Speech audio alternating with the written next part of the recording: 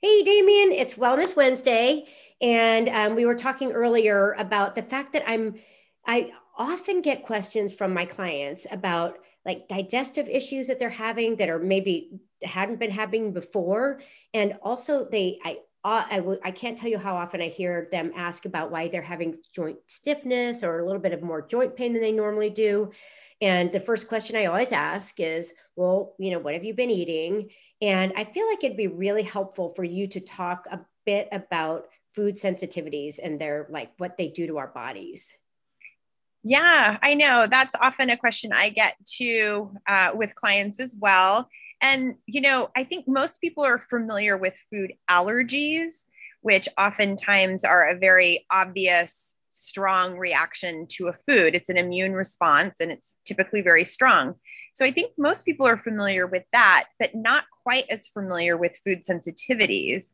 And it's interesting because clients also mention a lot, like you were saying, we kind of just walk around with some unpleasant symptoms that we chalk up to just being normal, whether it's brain fog, joint pain, digestive issues, or just, plain old feeling tired. So those actually can be related to food sensitivities unknowingly. So, a good detoxification program or a good cleansing program will eliminate some of those top problematic foods. And when you do that over a period of time, you can then identify, because the goal is that your symptoms would then, go away. And then you would slowly add back in those particular food groups to see which one might be bothering you. But a good detoxification and cleansing system will eliminate the top problematic foods. Perfect. I think that helps. And those of you that are wondering and are interested, we do have a cleanse and detox available. If you want to visit our Gen M Fit website, or even just do it on your own. Maybe you just remove sugar from your diet for a week and see what that does for you, because that certainly is a toxin or Yeah. gluten. We each of us has our thing that's going to inflame our body. So, Yep. it's a good way you could do it on your own. You could do it with us.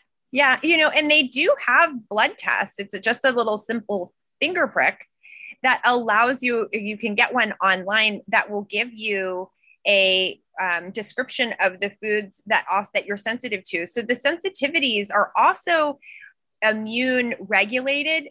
It's a different antibody than that of an allergy, and they're often not as obvious or strong.